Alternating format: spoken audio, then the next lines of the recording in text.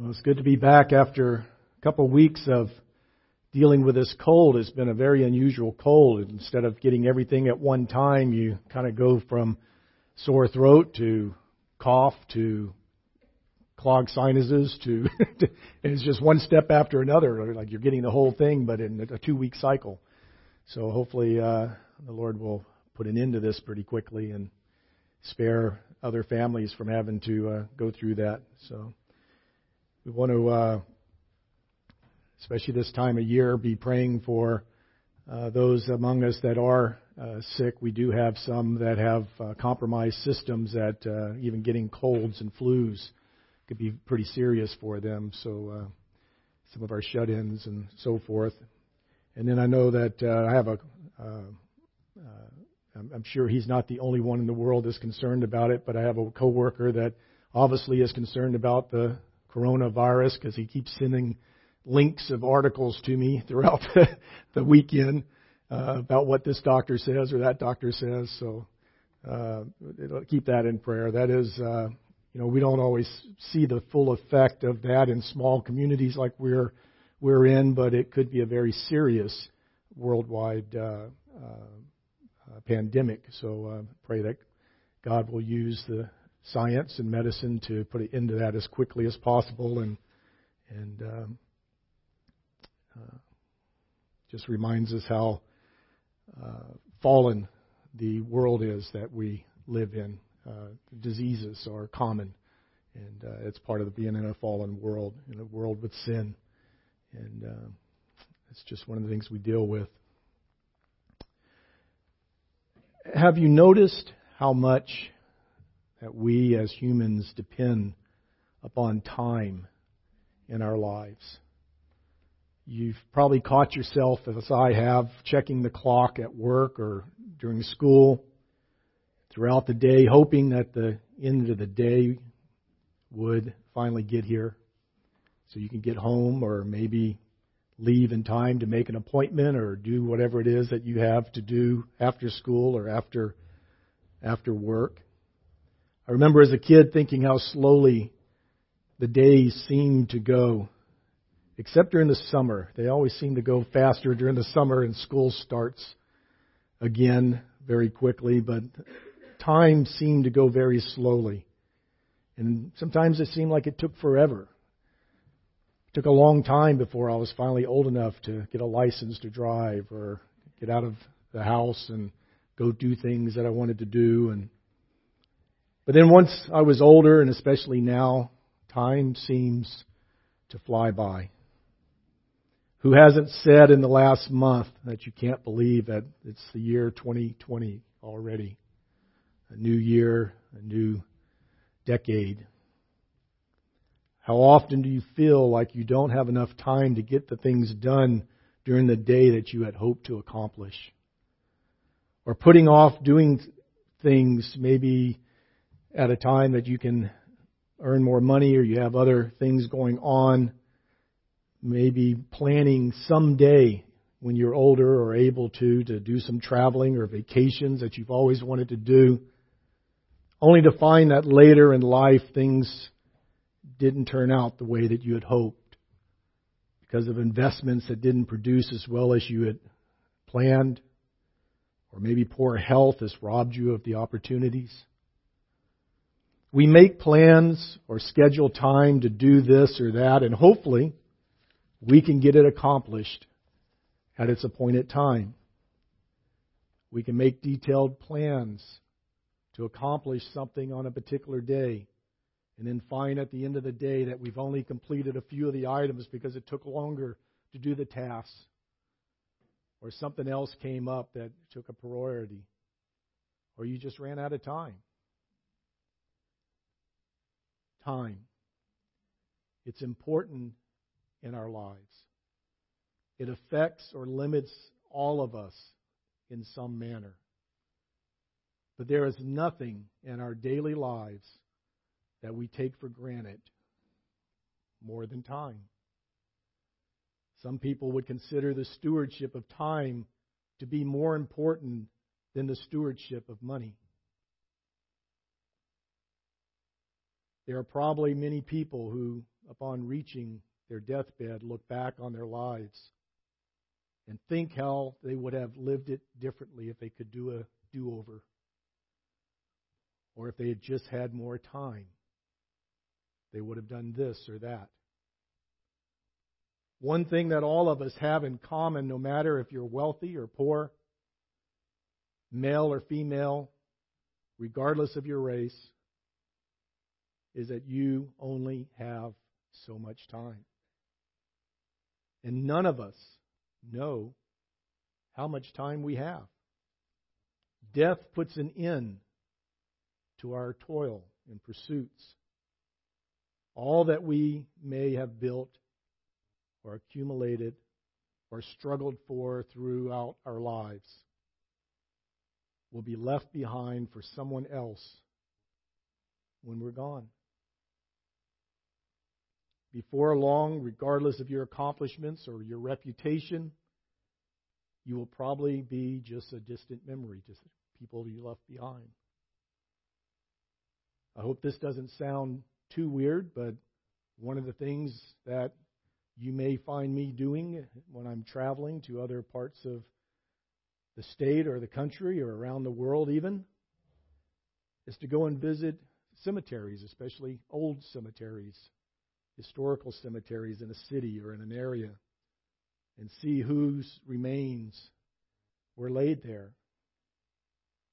I find it interesting on how many tombs or markers are falling apart or are worn so badly that you can't even read the information anymore. You have no idea who's even there.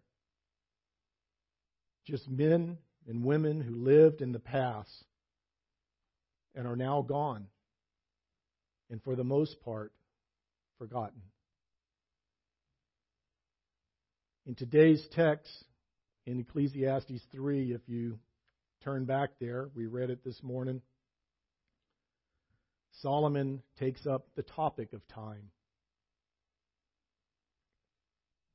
And it's a short passage, so we'll go ahead and reread it, starting in verse 1.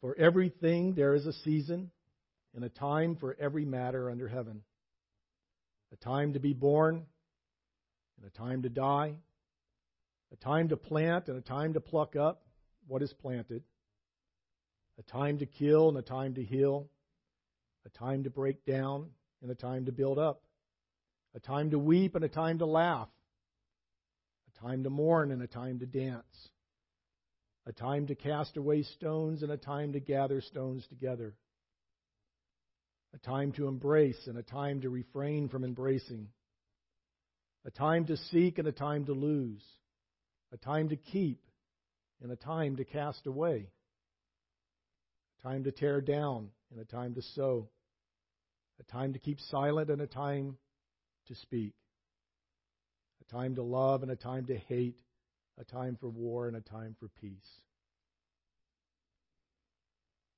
This is the most familiar passage in Ecclesiastes, and it's frequently been used at funerals, interestingly, not only for believers, but for unbelievers.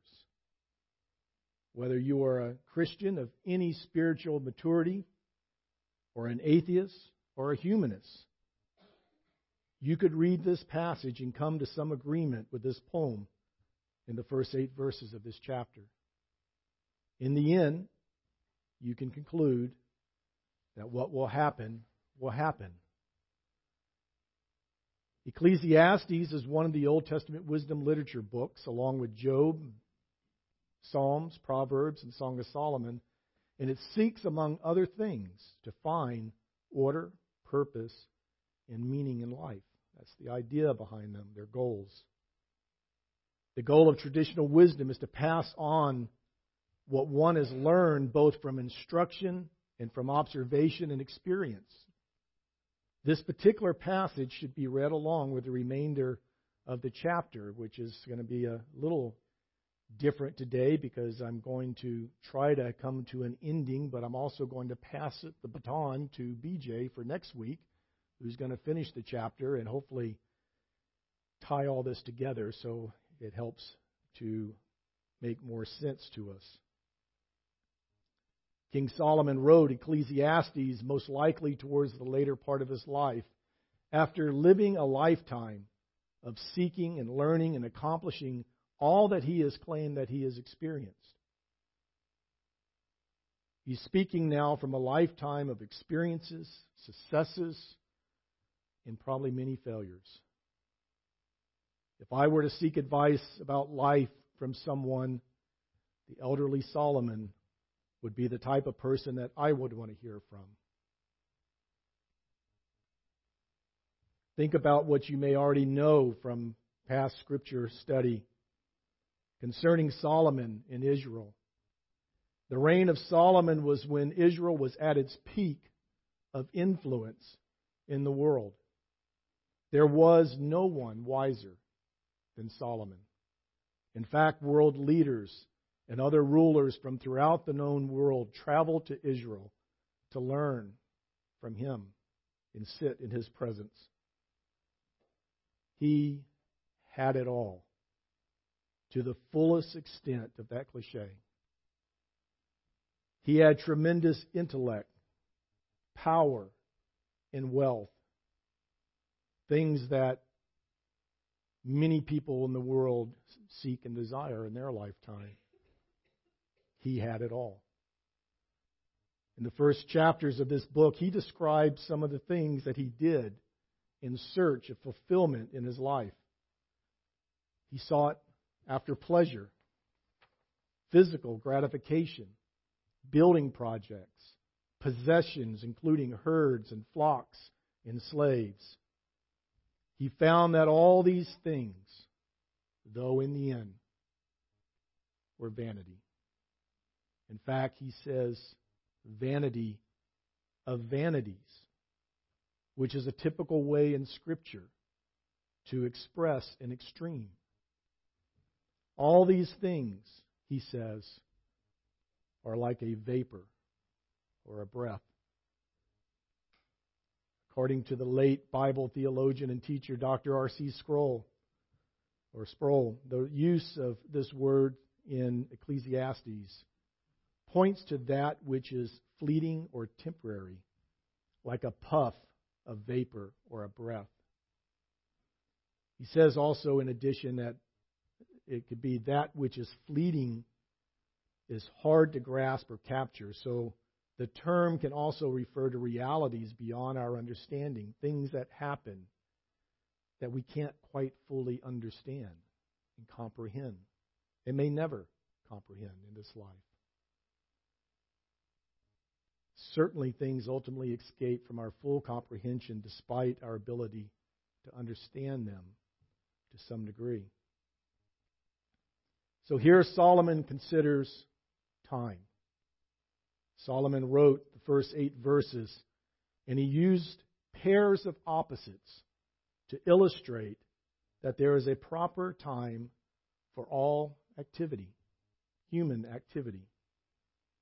He's not suggesting that there's a time when one should set out to accomplish each of these things and that their happiness is dependent on knowing when to do what. He is saying that God has appointed times when all these things can and probably will happen in a lifetime, whether we like it or not. This is reality. It's called life. Solomon is setting up the realities of life and describing a pattern of time in this chapter, but he has a much larger point that he intends to make by the end of the chapter and by the end of the book. Look at some of the events in the first 8 verses that he mentions. It's not things that require a lot of gospel insight to understand. And I don't plan on going through all of them. I just thought it would be interesting to kind of talk about a few of them. In verse 2, there's a time to be born and a time to die. Excuse me.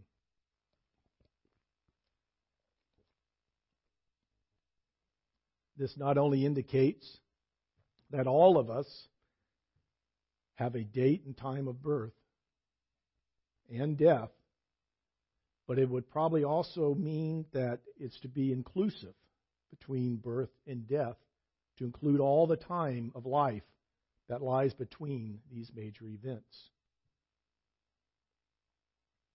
There's a time to plant, a time to pluck up what is planted.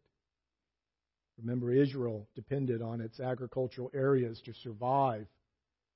And many families had family gardens to produce what they needed to eat and provide for their own subsistence during the year. And then probably many of them had leftovers or grew crops to sell for income. A time to kill and a time to heal is open to a couple thoughts that I came across.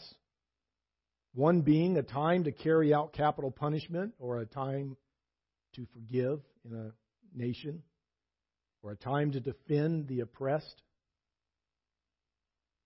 But it could also refer to a time of, instead of time to kill, time of severe illness that could lead to death, which would make more sense when you look at the opposite of being healing, and to seek medical aid for healing and to save one's life. One of these would be beyond our control as humans. The other is a gift from God, the healing.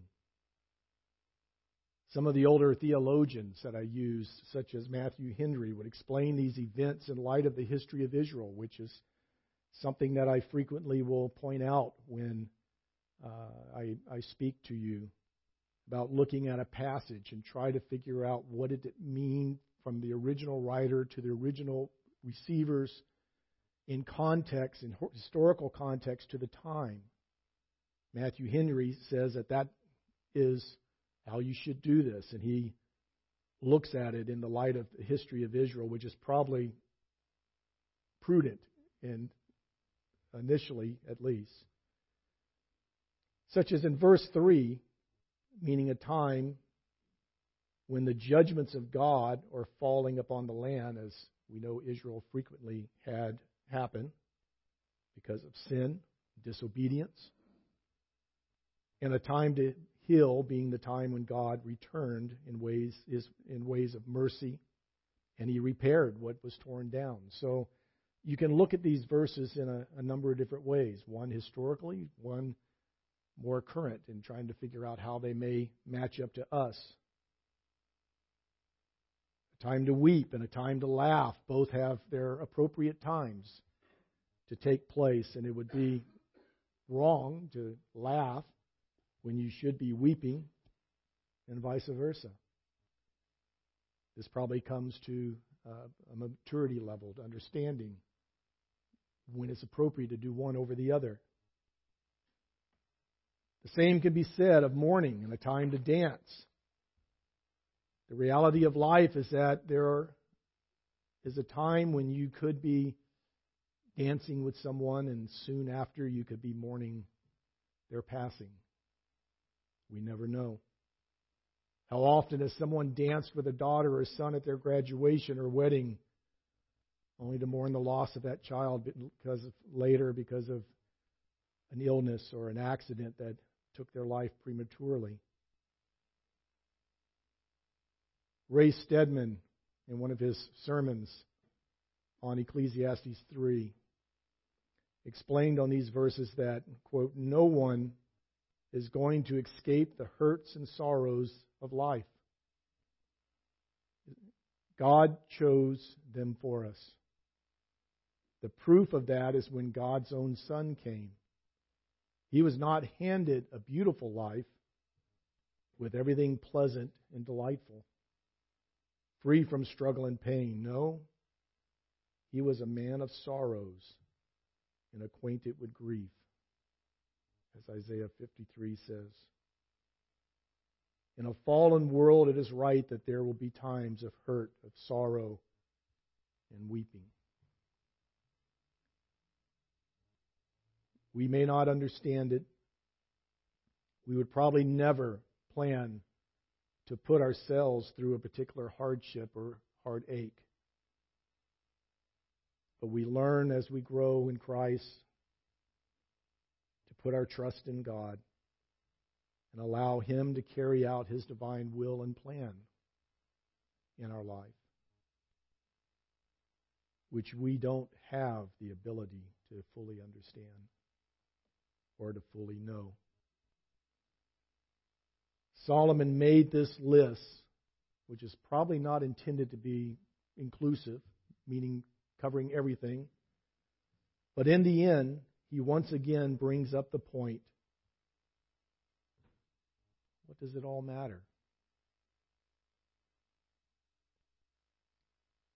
BJ is down with the kids this morning, so he's not going to know how far I poach into his text for next week. But we're going to slip in a little bit,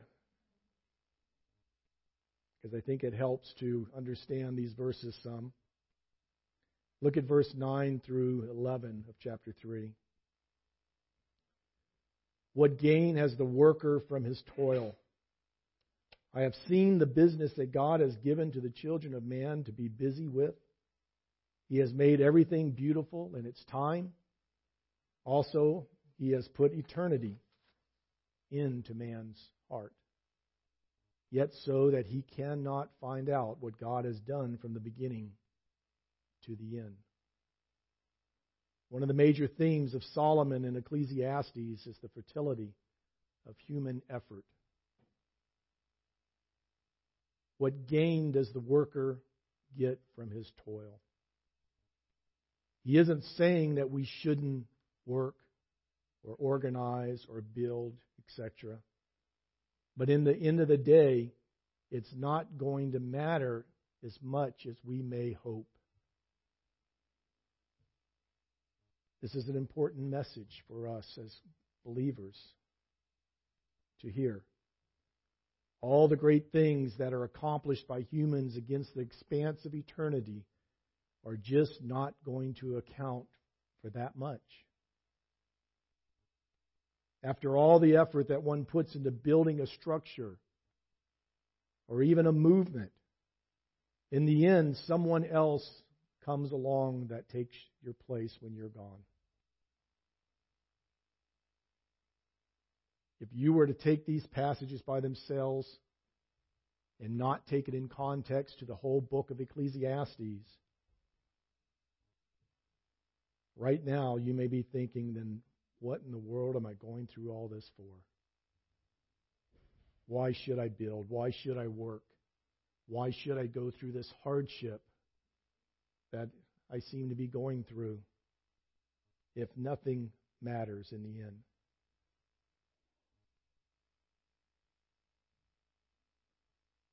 But that's the hazard with just taking a section from Scripture and not understanding the full message. The book of Ecclesiastes was not written and given to us and included in the Bible to depress us. But instead, it is there to bring hope. And that's why we need to take the whole book together. And we'll look at a couple verses at the end of the chapter here shortly. I think that the second part of verse 11 is important to catch. That God has put eternity into man's heart. There are two major ways that human beings look at time. Being that we are here in the United States, we don't think sometimes that there's other ways that people look at life than what we do. There's an Eastern philosophy that isn't linear. It doesn't move from a beginning to an end. Instead, it moves in cycles, a recurring wheel of time. Eastern philosophy includes ideas such as reincarnation. That's how they can come up with that thought. The theme central to Eastern religions is that there is a cycle of time that repeats itself over and over again. That there's really nothing new that ever happens. It's just an unfolding of time that goes again and again. In Western thinking, which is based on a biblical worldview, we understand that there is a beginning and an end. There's a Genesis and there's a judgment. That both are set against the backdrop of eternity. And that makes life very different for us. If we were to believe that we're just temporarily passing through a great wheel of time, but we'll come through it all over again later, then we would seek to get everything that we can out of this life. Because who knows what will happen the next time the wheel of time comes around. Time is important because God is the maker of time. And He who created the universe gave us the gift of time. But in the end of the day, what's most important for the Christian is not time, but eternity. That's a transforming understanding. It means that we don't have to try and get all of our satisfaction and fulfillment in this life. A Christian should, in fact, understand that we will die with some hopes unfulfilled, some promises unkept, and some anticipations not yet even seen.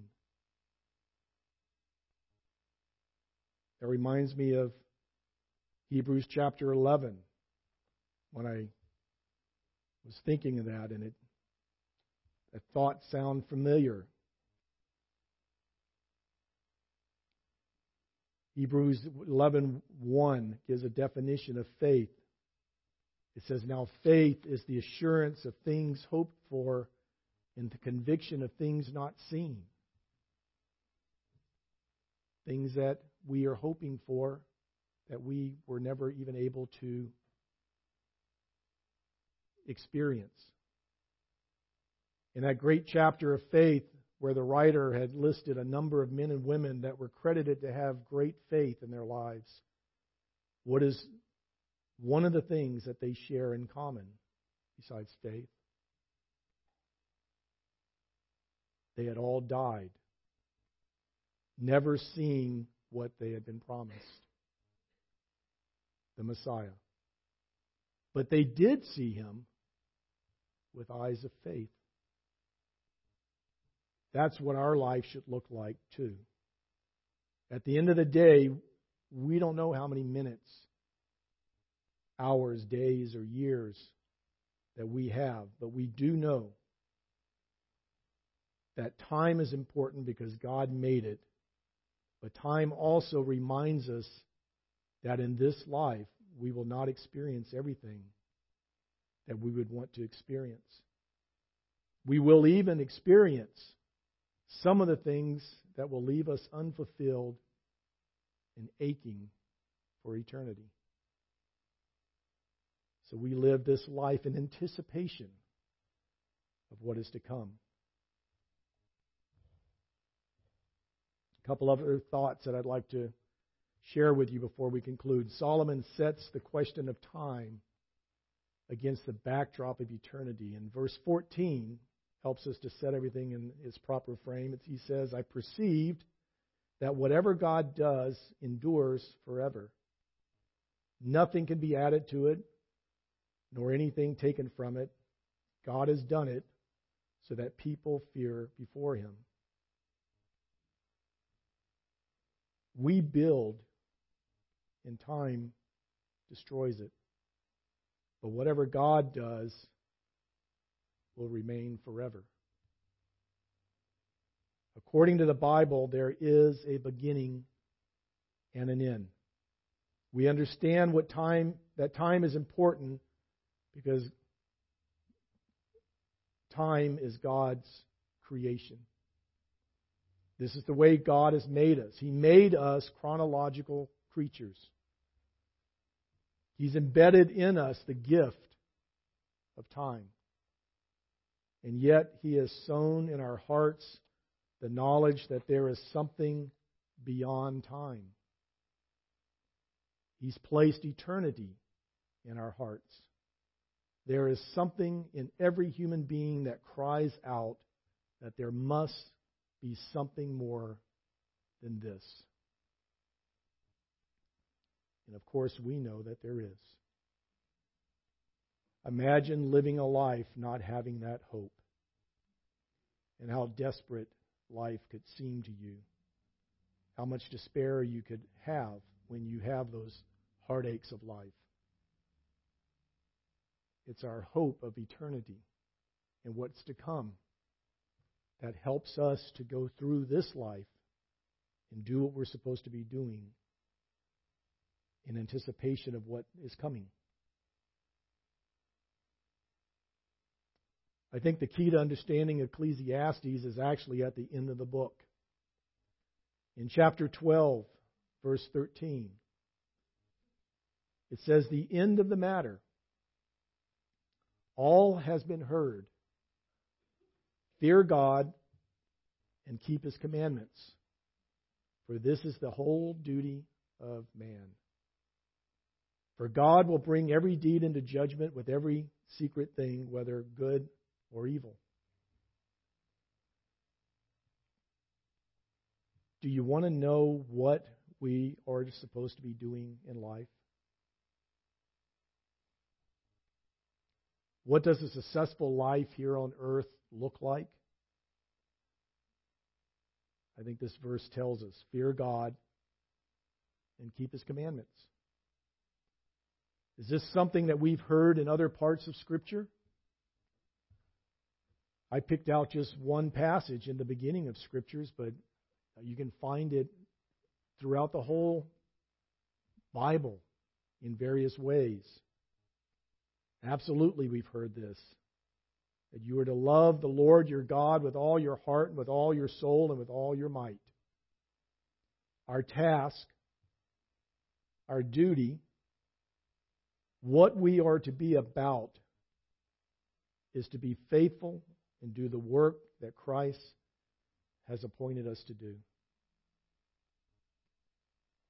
That includes in those times when things seem to be going really good in life and when things seem to be going real sucky.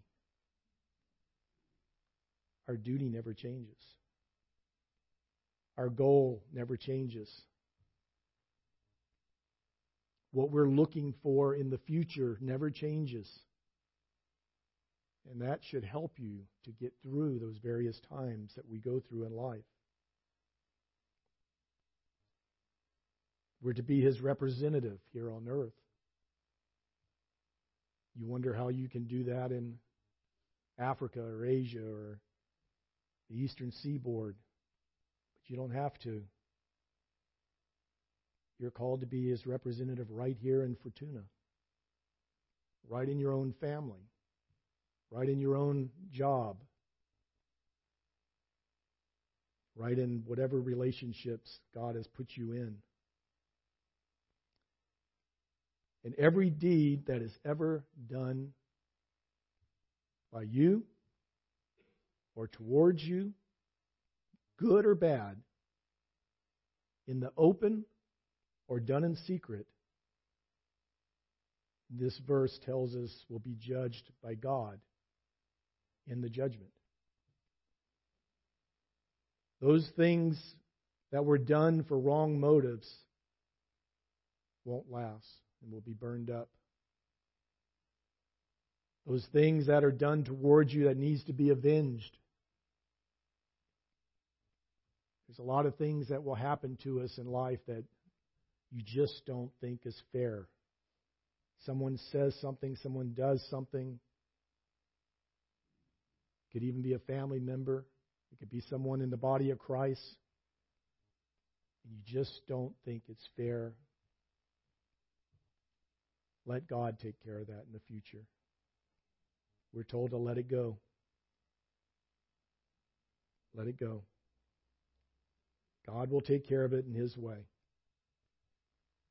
I'm just hoping that there will be some things left on my account that withstand the fire in the end. How about you? Are you trying to do things in this life that you've been given that will last in the judgment? Things that have purpose, eternal purposes. Not worrying about all those little things and how much I can gather and how hard I have to scratch to get to that promotion in work or whatever the situation may be. Or are you trying in your life to live in a way that in the end there are some things that will survive the fire and will have eternal purposes?